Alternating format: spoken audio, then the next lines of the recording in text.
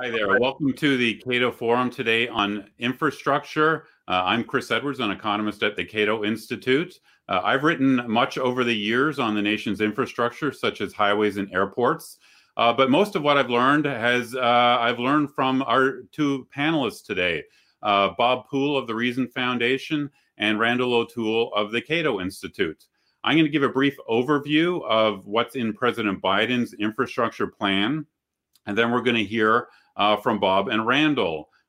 You can send us text questions that we will address after our panelists have spoken. There should be a text box on your screen. You can also tweet questions to us with the hashtag CatoEcon.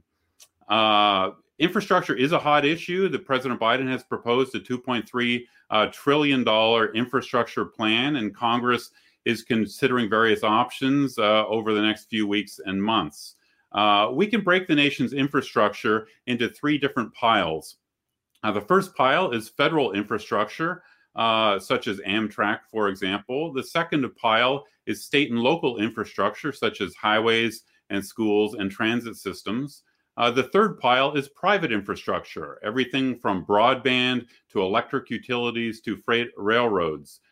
There is no precise definition of infrastructure, but about 65% of the nation's infrastructure is owned by the private sector, about 30% is owned by state and local governments, and just 5% is owned by the federal government. President Biden's plan would increase subsidies for all three types of infrastructure. For example, he would increase federal subsidies for Amtrak by $80 billion.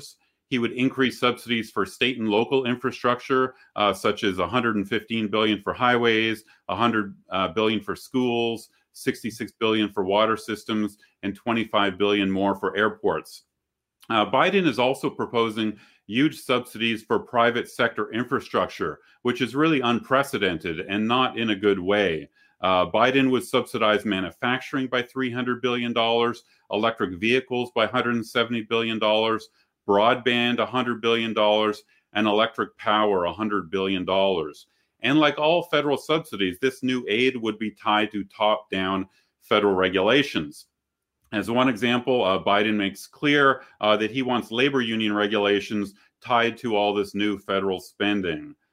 The infrastructure debate has many different parts. Politicians often focus on spending, but a more important question is who owns infrastructure, who should fund it, and who would best manage infrastructure, the federal government, state and local governments, or the private sector? Can government infrastructure be moved to the private sector? How do we tackle congestion on highways and other infrastructure? And why is some infrastructure in such bad shape, such as the subway systems in DC and New York City? To tackle these questions, Bob and Randall will each talk for about 12 minutes. And then I'll wrap up with 5 to 10 minutes of comments. And then we will go to questions that, again, you can type into the text box on your screen there, or you can send us through Twitter.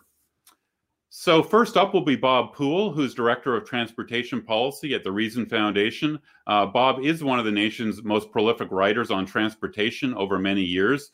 He's an expert on highways and airports and air traffic control systems. I'd highly recommend his 2018 book, Rethinking America's Highways. Bob's got degrees in mechanical engineering, but to his credit, he thinks like an economist on infrastructure issues, which is a good thing. Randall O'Toole is a Cato Senior Fellow specializing in transportation, land use, and environmental issues. He's written 6 books, most recently, Romance of the Rails, Why the Passenger Trains We Love Are Not the Transportation We Need. Randall loves railroads, but he finds compelling evidence that government subsidies for rail, whether it's Amtrak, or subways or light rail, is really very unproductive and not efficient. So with that, I'm going to hand it over to Bob Poole to take it away. There we go. Thanks very much. I'm sorry for the delay in getting started. I think the overall philosophy that underlies the Biden plan is troubling from on the transportation part of it. It ignores the user pay, users benefit principle, which is the foundation of what we call the user taxes that originated with Oregon in 1919 and are a very wise principle. It ignores the role of potential private capital to leverage whatever money federal government would invest, and state governments for that matter. And it also ignores sound principles of federalism in terms of which level of government should do which function.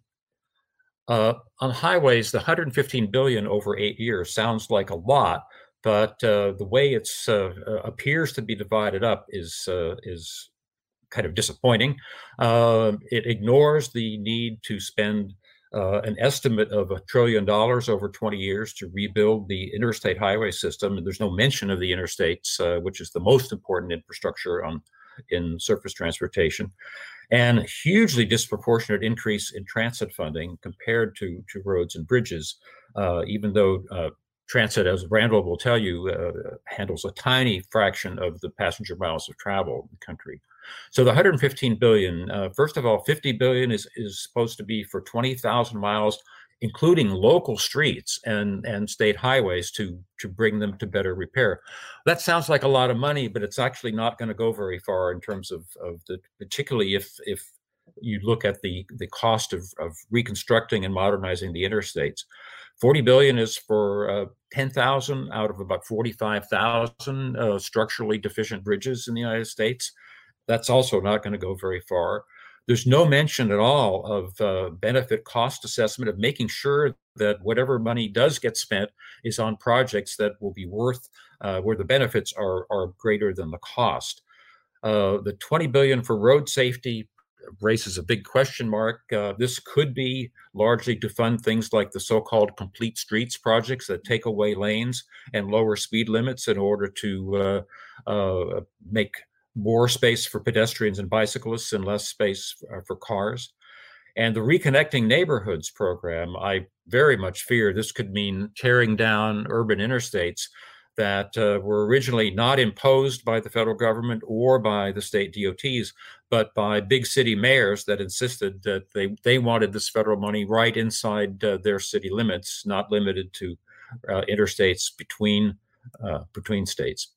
Urban transit, Randall will speak much more. We weren't sure he was going to be able to get online for this, but 55 billion is for the deferred maintenance, which if they're going to spend money, that's probably the least bad place to spend it.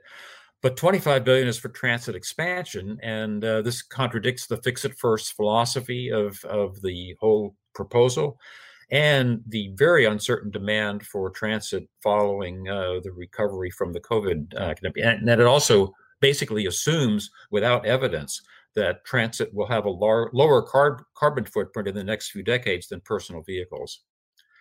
Airports, they expose a proposed $25 billion expansion of the existing AIP, Airport Improvement Program, which historically has only been available to spend on airside projects.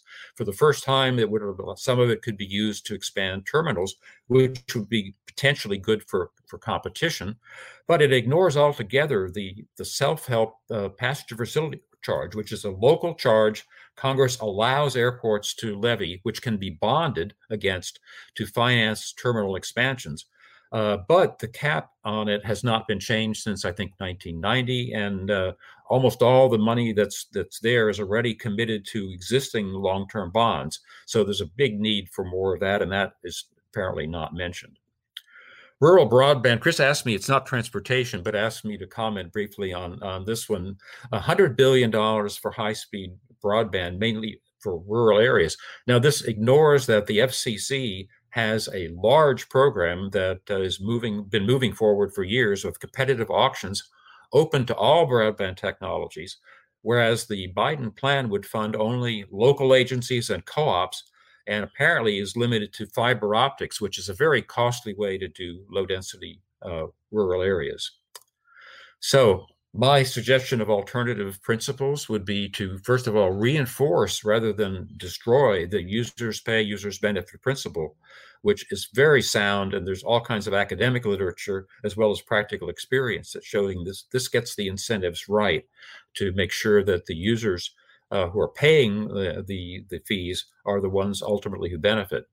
A second principle would be to tap into the hundreds of billions of dollars of private capital that is sitting in public pension funds and infrastructure investment funds, looking for good opportunities to invest in revenue generating long-term infrastructure, including transportation. And finally, if there's going to be federal funding, it should focus on major projects with multi-state impacts, not on local functions that are proper responsibilities of state and local governments, in my view. On highways, the major focus should be rebuilding the most important of the highways, the interstate highway system. The TRB study that I mentioned estimated this would cost $1 trillion over the next 20 years. This in almost all states, this could be financed with toll revenues, but toll revenues are currently illegal for the 95% of the interstates that weren't developed originally with tolls. But these projects, if that tolling were allowed, would be a good fit for long-term public-private partnership, P3 projects that pension funds and infrastructure funds would love to invest in. And it would be lower risk than brand new highways, because these are existing highways with known traffic histories. Another point is that if we're going to get tolling, the federal ban on tolling needs to be rethought. And there's an existing 3-state pilot program that should be offered to all states to rebuild all of their interstates using toll finance if they choose to do so, but requiring them to use customer-friendly tolling policies so that they do not turn this into a general cash cow for the state government. And the private activity bonds that allow P3s to compete on a level cost of bonds with public agencies has all been used up. The $15 billion Congress authorized needs to be at least doubles. It probably would be better to remove the cap altogether. And if this kind of program started using self-help toll finance by the states, it would gradually reduce demands on the Highway Trust Fund as states take that burden, at least some of it, away from the feds. A short-term fix that I proposed to the EPW committee in testimony a week or two ago would be to dedicate all the highway user tax revenues to highway spending, which was the original promise of the Highway Trust. That's why it's called the Highway Trust Fund. Fund transit and non-highway programs, however much Congress wants to, from the general fund, where that has to compete with other general fund programs. And I believe that highway users would be more likely to support modest increase in highway user taxes if they became pure user taxes again. And the money that's coming in from highway users is almost the amount that's actually spent by the feds on highways. It's all the other stuff that is causing the fund to be in such dire straits. Finally, federal government has a role to play in continuing to support the research and pilot projects we're eventually going to have to replace per gallon fuel taxes with per mile charges. So we need more multi-state, regional, and truck pilot projects on these mileage-based user fees. They're called road user charges in the West. And federal research on the institutions that will be needed to collect and enforce federal and state mileage fees, such as state DMVs and the International Fuel Tax Agreement that already exists to divvy up truck fuel taxes among states, regardless of where they buy the fuel. For airports, the cap on airport PFCs, which I said is basically almost all being used already for existing bonds, should be doubled at least and indexed to inflation. Private activity bonds should be expanded to airports, including for renovation of existing facilities and long-term leases. And not infrastructure per se, but airports should be allowed to select their own certified screening companies, with TSA not being the heavy hand that imposes a company on an airport that wants to have this. And if we're dreaming dreams of reform, the airport slot system, which is political and arbitrary and protects incumbents, should be replaced with runway pricing of landings and takeoffs. And so that's what I would propose if I were asked. Urban transit, Randall will have more to say, but there should no longer be, at least for the next 5 years, capital grants to expand rail systems, given the focus of the need for fixing it first.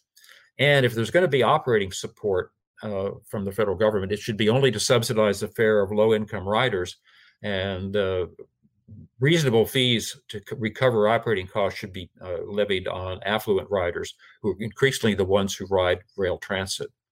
Finally, on broadband, don't subsidize fiber for low-density rural areas and rely on the FCC's program, which includes satellite broadband providers, which will probably turn out to be the most cost-effective way to reach rural people in low-density areas.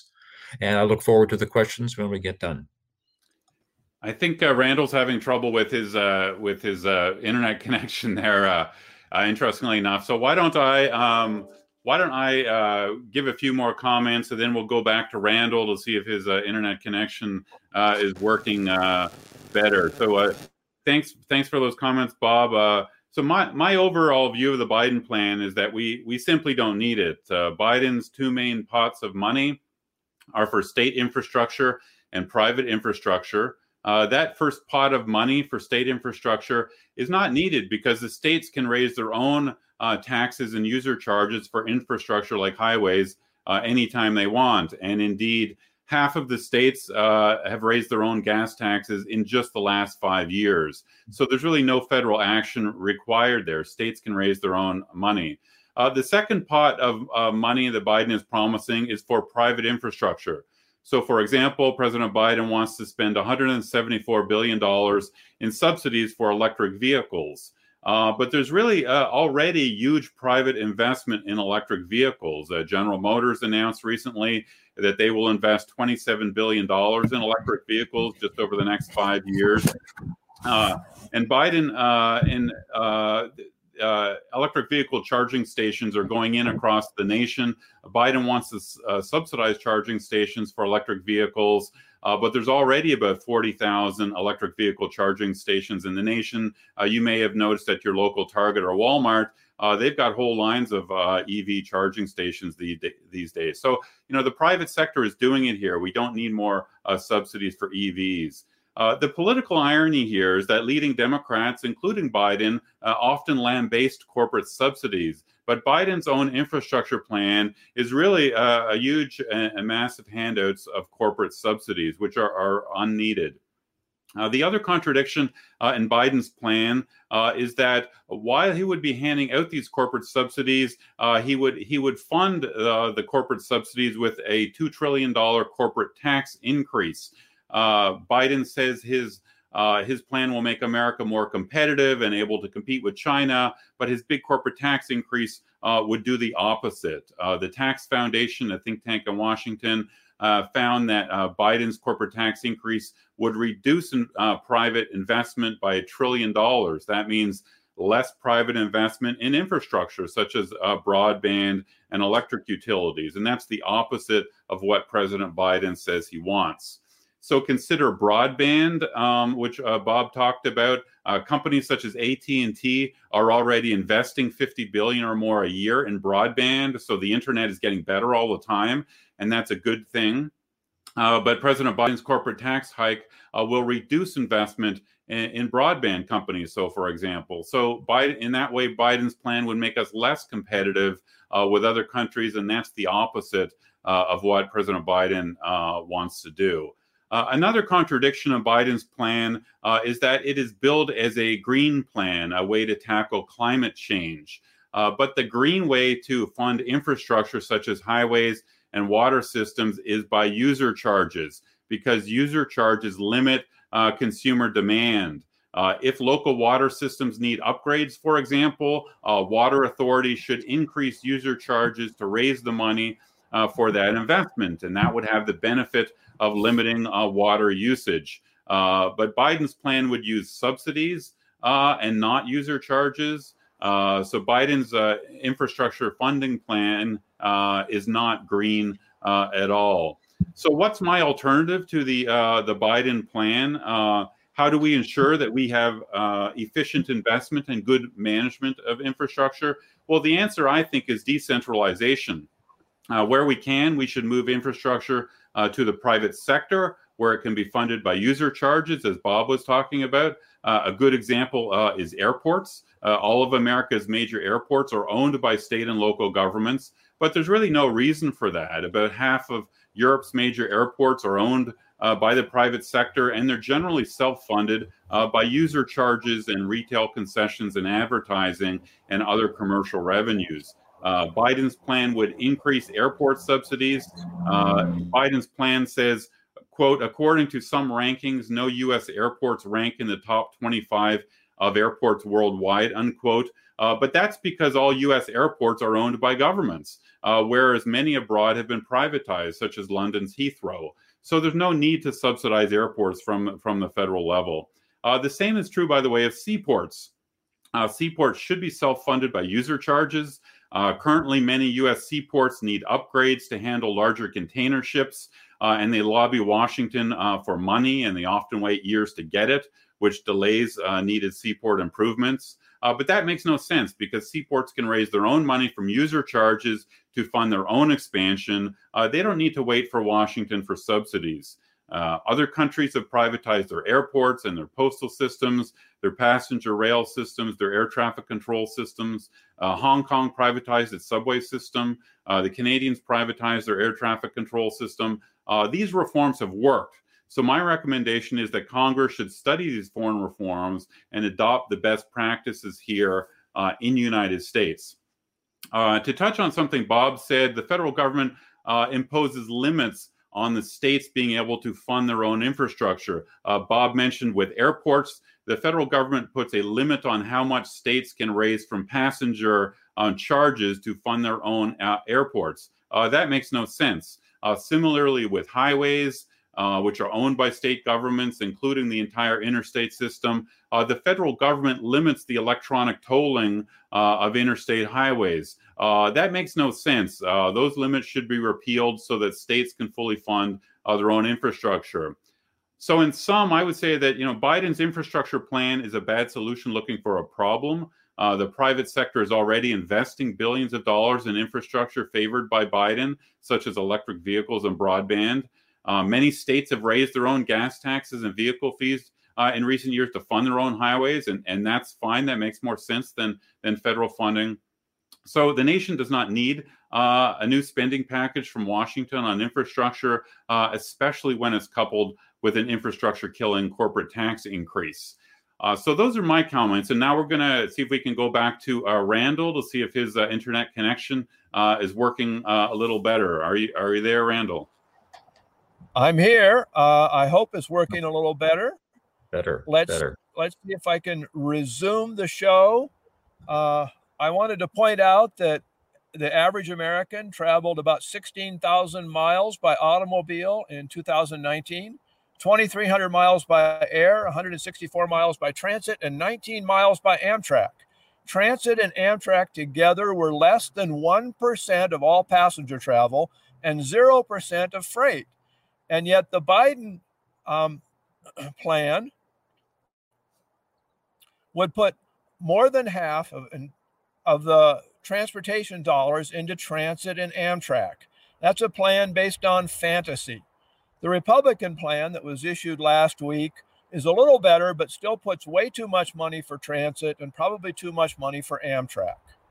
Now, people say we haven't been spending enough money on transit and Amtrak, but the reality is, since 1970, we've spent well over $1.6 trillion in today's money on transit, and transit ridership has dropped from about 50 trips per urban resident per year in 1970 to about 37 in 2019.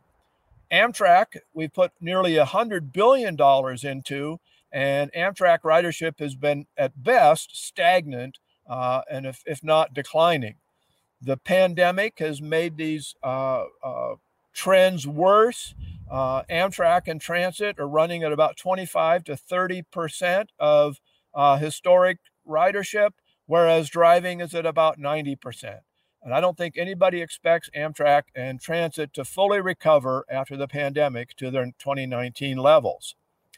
Now, the subsidies we've given to Amtrak and transit have not been inadequate. In fact, I would argue that there are too much subsidies. The subsidies have shielded Amtrak and transit from the need to be efficient. They can rely on subsidies to pay for half of Amtrak costs and almost 80% of transit costs, So they don't need to be efficient, and so they waste a lot of money. Subsidies shield them from the need to be innovative. When new innovators like Uber and Lyft come along, their solution is to tax the innovators and use the money for transit. And in fact, innovation in the transit industry basically comes down to figuring out who we can tax in addition to who we're already taxing. Subsidies aren't helping low-income people. Less than 5% of low-income people rely on transit to get to work. The most common income class riding transit is people who earn over $75,000 a year. And yet the subsidies to transit are mostly out of regressive taxes. And so low-income people are disproportionately paying high taxes to subsidize rides taken disproportionately by high-income people. The reason why low-income people aren't riding transit is because transit doesn't give people access to jobs. Studies by the University of Minnesota have found that in the largest urban areas, you can reach more jobs in 20 minutes by car than you can reach by transit in 60 minutes. And in fact, you can reach more jobs in trips of 50 minutes or less on a bicycle than you can by urban transit. So transit just is a total failure at getting people to work. Transit is also not energy efficient or environmentally friendly. Since 2009, transit has been less energy efficient than the average car on the road. Since 2017, it's been less energy efficient than the average light truck on the road. Amtrak responded to President Biden's proposal by publishing this map that lists all the new lines that it wants to run trains to, including trains to Cheyenne, Wyoming, Duluth, Minnesota, Rockland, Maine, and other small towns. Now, these are very nice towns to live in, perhaps, but they don't have the population needed to support a passenger train. And so this is going to be completely wasted. One of the cities on the map is Las Vegas, the fourth largest tourist destination in the country. They want to run a train from Los Angeles to Las Vegas, but Amtrak will be facing enormous competition. Right now, there are about 45 buses a day between Las Vegas and Los Angeles. They take about a little over 5 hours, and the fares start at $20. Airlines run more than 50 flights a day, and this is during the pandemic. It was even more before the pandemic. They take a little over an hour, and again, fares start at $20. Amtrak, when they last ran trains to Las Vegas, there was one train a day. It took almost 7 hours. And currently the fare from Oakland to Reno is $43. Los Angeles to Las Vegas is 100 miles more, so the fare is probably going to be larger. It comes down to, on trips of less than 200 miles, Amtrak simply cannot compete against the economy and flexibility of buses. On trips of more than 200 miles, Amtrak simply cannot compete against the economy and speed of planes. Amtrak does go through some nice territory, but the seats are uncomfortable. The sleeping accommodations are cramped and overpriced. The food is lousy. And the reason why Amtrak can get away with this is because Amtrak's real constituents are not its riders. They're the people who vote to give Amtrak subsidies. And so Amtrak runs trains in 46 states in order to get political support from politicians in all of those states. Its proposal under the Biden plan would expand that to at least one more state. As Bob said, we really need to return to a user fee system, funding transit out of fares, funding Amtrak out of ticket revenues.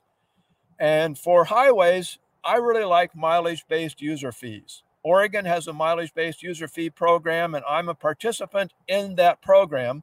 If anybody has any questions about that program, I'd be glad to talk with them after the show, or if you have questions, we can maybe handle them during the show.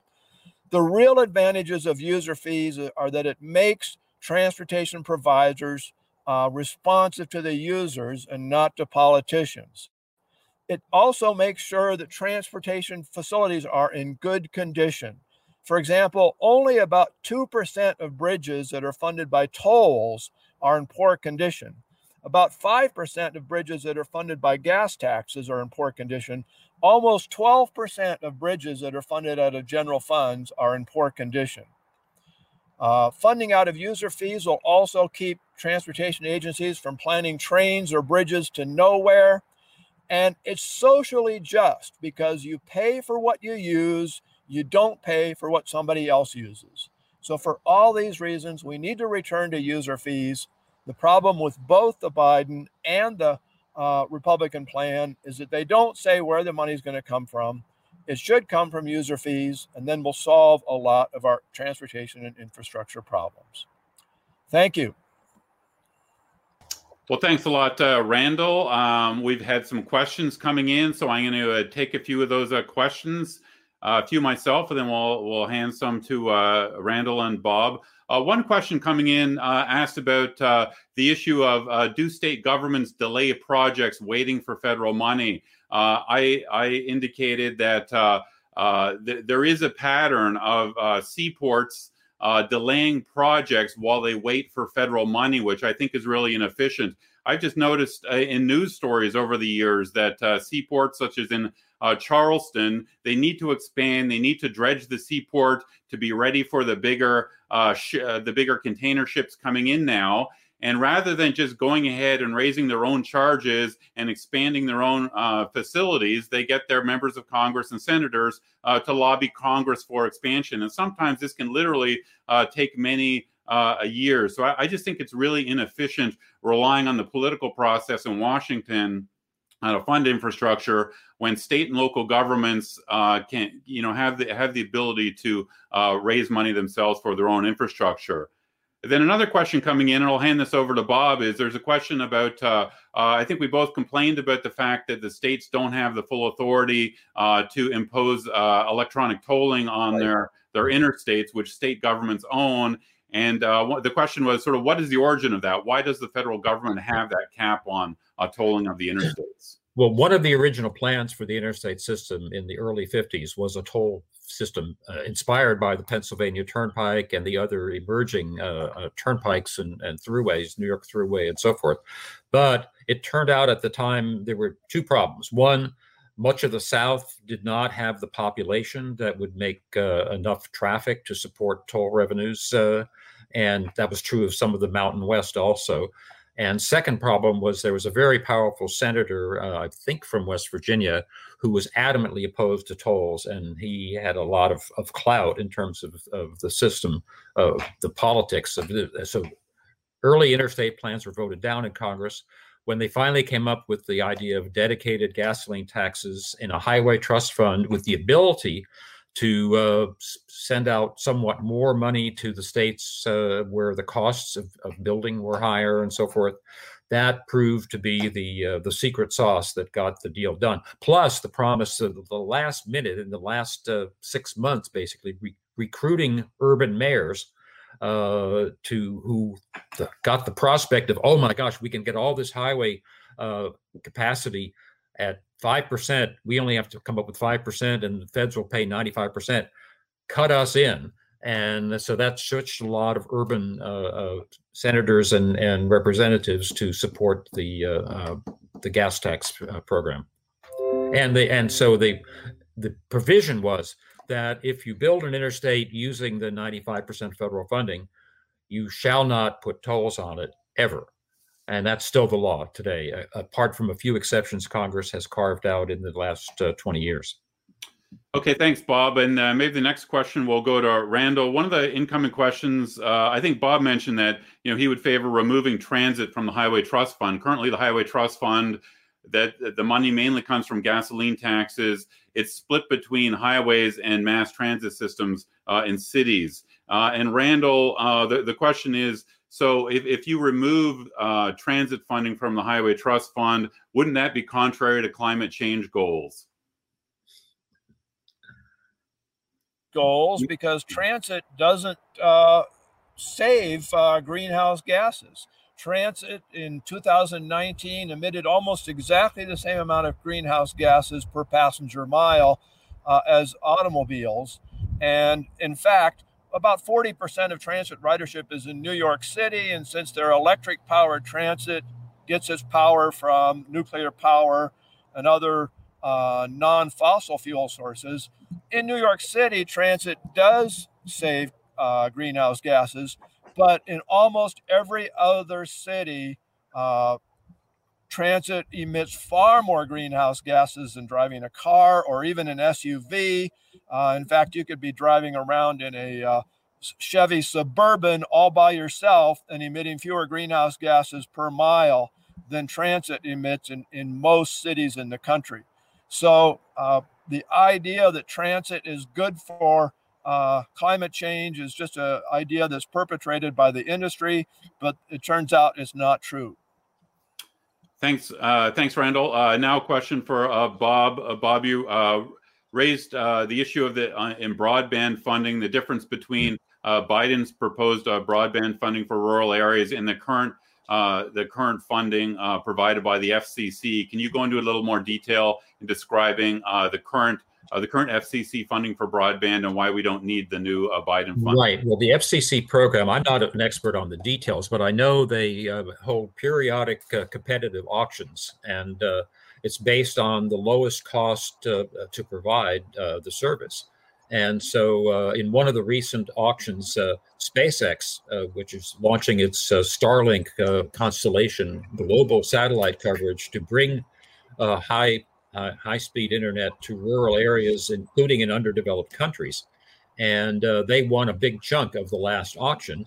And that strikes me as probably being the most cost-effective way, rather than trying to lay fiber where there's maybe one house per square mile in rural areas. That is a recipe for spending tons of money and having not very much bang for the buck. Whereas I think the space-based satellite broadband is going to be the wave of the future. And if they can afford to charge people in developing countries where there's no even landlines or fiber, and it's worth their while to pay for broadband service, there certainly rural Americans will be able to afford the satellite-based broadband as it comes online, and it's in beta testing now. There's several thousand people in rural areas in the United States, and it's getting rave reviews in the tech press for high, very high download capability, fast getting movies, game playing, and all this sort of stuff.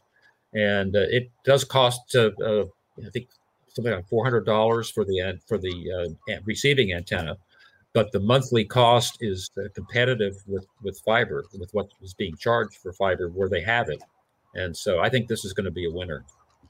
Well, thanks, Bob. Actually, one question I want to get in here, Bob, coming from your comments, is you raised the issue of public-private partnerships, which you can sort of think of as partial privatization. The idea is to move some of the risks and the financing with user charges from the government to the private sector. And public-private partnerships have been used for highway projects such as the Beltway widening in Northern Virginia a decade ago. And my impression is these projects have worked very well.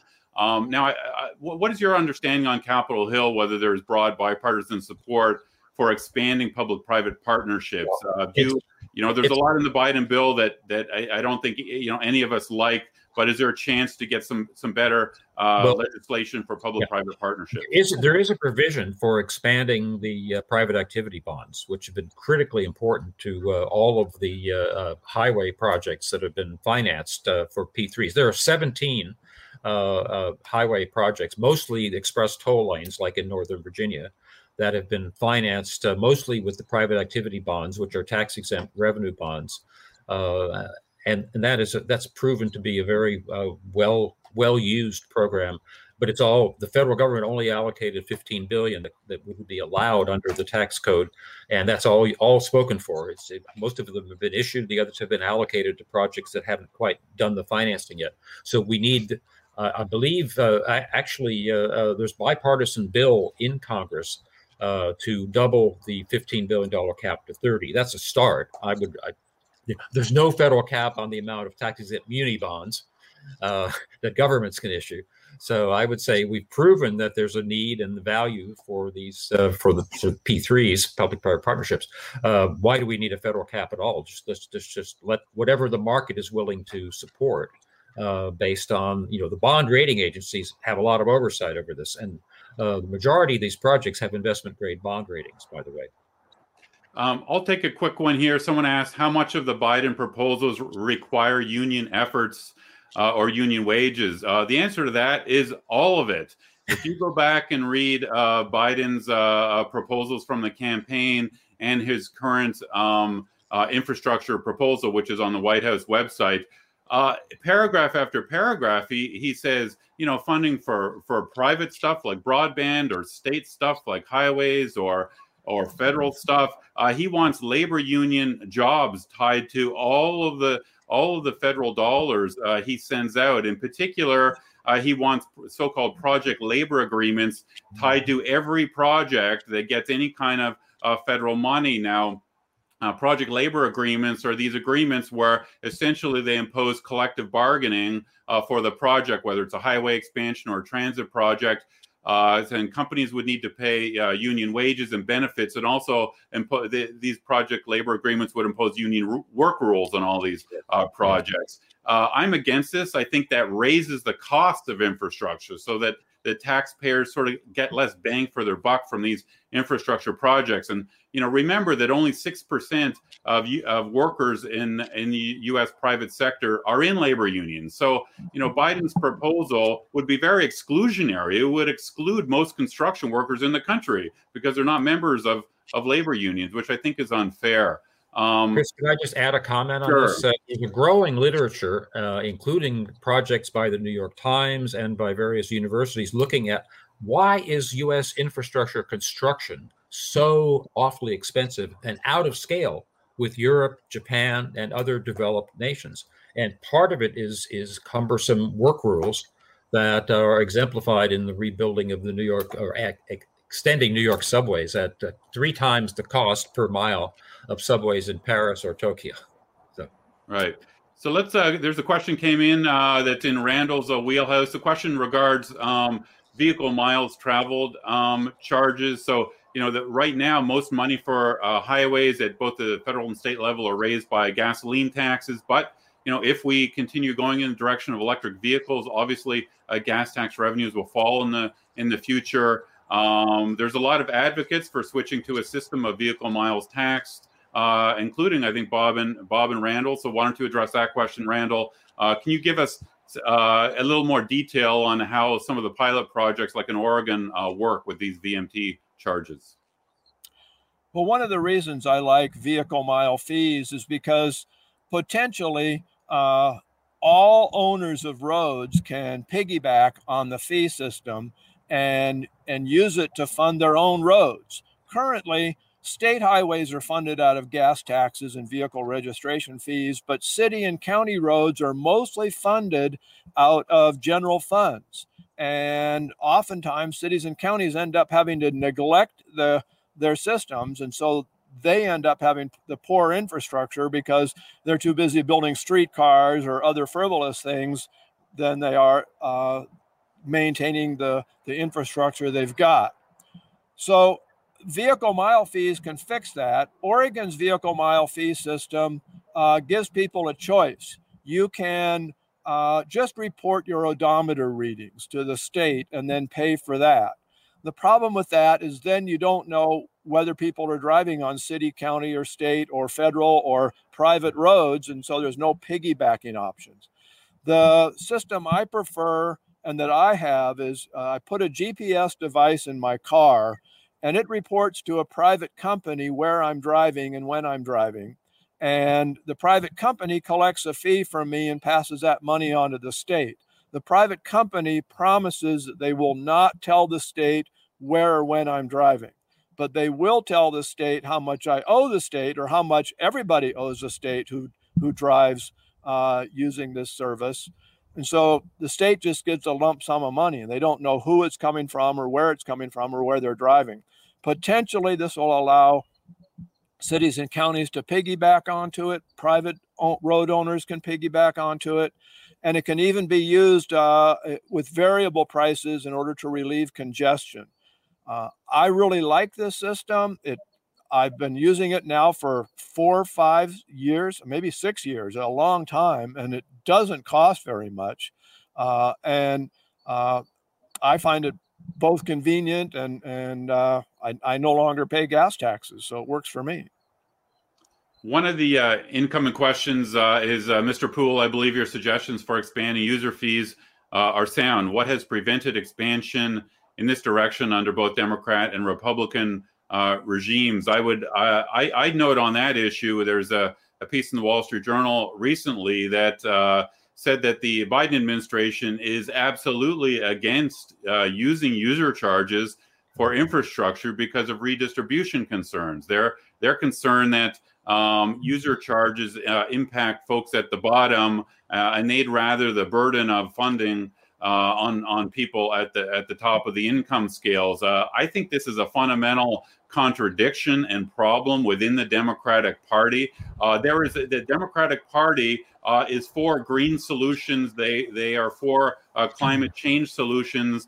Part of the climate change solution is moving to a system of more user charges, and so it seems to me the Democratic Party has these two different ideas that are really at loggerheads with each other. What do you think about that, Bob?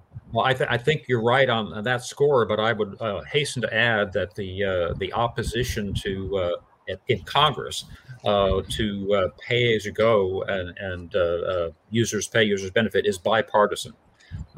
You have seen lockstep support. The gasoline tax, federal gasoline tax, has become, in many voters' minds across the country, just another tax because it no longer has the characteristics of the user fee. It's every time Congress meets, they decide to spend more of the Highway Trust Fund on non-highway purposes. And whereas, as you mentioned, Chris, since the last time the federal fuel taxes were increased was 1993, just about every state has increased its gas tax at least once, and some have done it twice, because they have people trust what they're going to get. The increases are sold to people. Here's all the things we're going to do if this passes here, and we can't do them with the current revenue. And 2/3 or more of those referendums pass the voters. And so there's a huge difference in trust between the Congress of the public, between Congress versus state and local governments. And I think that's the underlying reason why at the federal level, user pays just seems to be dying. I wanted to ask Bob a question to you about airports and air traffic control. I do find it fascinating that half of major European cities now have privatized their airports. Most airports in Britain, for example, are private. If you fly into London's Heathrow, that's a publicly traded corporation. And yet all America's 300 or 400 major airports, they're all government owned, which this is remarkable, it seems to me, for a country that Yes. believes itself as sort of a great economy of entrepreneurs, and yet we exclude entrepreneurs from the airport business. And you've also, Bob, written a lot about air traffic control, and I think it's fascinating that both Britain and Canada have moved their air traffic control to a private structure. In Canada, it's a non-profit corporation. But we just don't seem to be able to go there. There's a lot of resistance. And why is that? Are American policymakers more socialistic than the policymakers in Europe, Bob? Yeah, there's a long tradition in airport funding of this being the need to have the airlines sign long-term agreements to support the bond issues in the 50s and 60s. Meant that the airlines got the incumbent airlines got a lot of control of airport finances and have not wanted to give it up. Now that's gradually changed as major carriers that fly overseas now have a lot of experience using privatized airports, and they say it's not the end of the world. They get good service. And in fact, Chris, we have one U.S. airport, San Juan International in Puerto Rico, that was privatized through a long-term public-private partnership, 40 years. This was about 10 years ago, and it has transformed that airport. The last time I was there was before the privatization happened. It was like something out of the 1960s, a generic hamburger thing, a generic newsstand, and that was about it in terms of the services. But it's now both of my sisters and their husbands have been to it on vacation since then, and it's overnight dramatically improved. The management is a consortium, a private airport company that owns a lot of other airports. There's a whole industry out there that has developed of private airport management and investment. Latin America, go to Lima, Santiago, Chile. The major Brazilian airports are all now. Most of these have not done as Britain done and sell them to shareholders outright. They mostly have long-term, 30 to 50-year long-term public-private partnerships. But that gets you 90% of the benefits of an investor-owned company. And the companies themselves, many of them have 30, 40 airports that they are managing around the world and investing in. So it's been a sea change. I still have hope. Congress actually liberalized the former airport private pilot program, and it's now available to all airports across the country. And but it still has not really caught fire. And maybe in the recovery from the pandemic, this will become more popular. On the other hand, the Biden plan, if it dumps another $25 billion on airports, will take some of the wind out of the sails of the people trying to sell them on a public-private partnership. Randall, a question for you. You're one of the most prominent experts on urban transit. Of course, the pandemic hammered urban transit. People don't want to go on subway systems in DC and New York because of worries about COVID-19. But even before the COVID-19, as you've documented often, urban and mass transit ridership was falling. So, what do you think the long-term effect of the pandemic will be? It seems that airline usage will recover fully. It would seem in the longer run. But what do you think about mass transit? Will it ever recover from the pandemic? No, I don't think it will, not just because people are afraid to ride transit because they're afraid of communicable diseases, but because the pandemic has had so many other effects. It's going to lead to a much larger number of people working at home, at least some part-time. It's going to lead people to, say, move away from city centers. They're going to move to more suburban areas and smaller towns. It's going to lead to jobs moving out of downtown areas. Basically, transit is about downtown. There's a 90% correlation between transit ridership in urban areas and the number of downtown jobs. Most transit systems are hub and spoke systems that lead into downtown. So as people move away from downtown, as jobs move away from downtown, transit's going to lose. I don't think transit's ever going to get back to 75% of what it was before the pandemic. Now, a lot of people argued before the pandemic that transit relieved congestion, that transit benefited people who weren't using it because it produced all these side benefits, congestion relief and energy savings and things like that. And it turns out none of those things were true. Transit is essential for congestion relief in New York City and maybe for a few downtowns like Chicago and Boston. But most cities in America, transit could disappear tomorrow and nobody would notice. And it could have disappeared in the middle of 2019 and no more than 1 or 2% of the people would notice because hardly anybody was riding it. Transit is based on a early 20th century business model. And Biden's plan really is a plan for the 20s. It's a plan for the 1920s, not for the 2020s. Okay, thanks, Randall. And the last question here, we'll go to Bob. And the question regards autonomous vehicles. And Bob, I mentioned your excellent book on America's highways a couple years ago. Does the Biden plan address autonomous vehicles? And what do you think the federal government ought to be doing on autonomous vehicles? I do not see any funding specifically earmarked for autonomous vehicles. We have the National Highway Traffic Safety Administration, which has the portfolio to try to develop whatever policy federal government should be. And there are definitely big safety improvement potentials, but also there's a lot of concern about how soon the AI, the artificial intelligence systems, will be even as good as a human driver at anticipating all different kinds of situations and reacting to them in time. And so there is a legitimate role for applying the same kind of safety scrutiny that's applied to conventional vehicles to autonomous vehicles. Now, this vehicle safety is shared between the federal and state governments. Federal government has the production standards and requirements and crash testing. States have licensing and you have to have your operational headlights and taillights and all these kinds of things. So I think that same division of responsibility should continue for the future of autonomous vehicles. But we're a long way from the dream of full robo-taxis that can go anywhere, and cars that can drive on dirt roads and in snowstorms and so forth, the way you can in your conventional car. All right. Thank you very much, Bob and Randall. That's all the questions we're going to take today. Thanks, everyone, for tuning in. Cato posts our forums a day or two later on our website. So if you want to go back and look at what we've said here and send it to your friends, you can do that. Thank you very much for tuning in.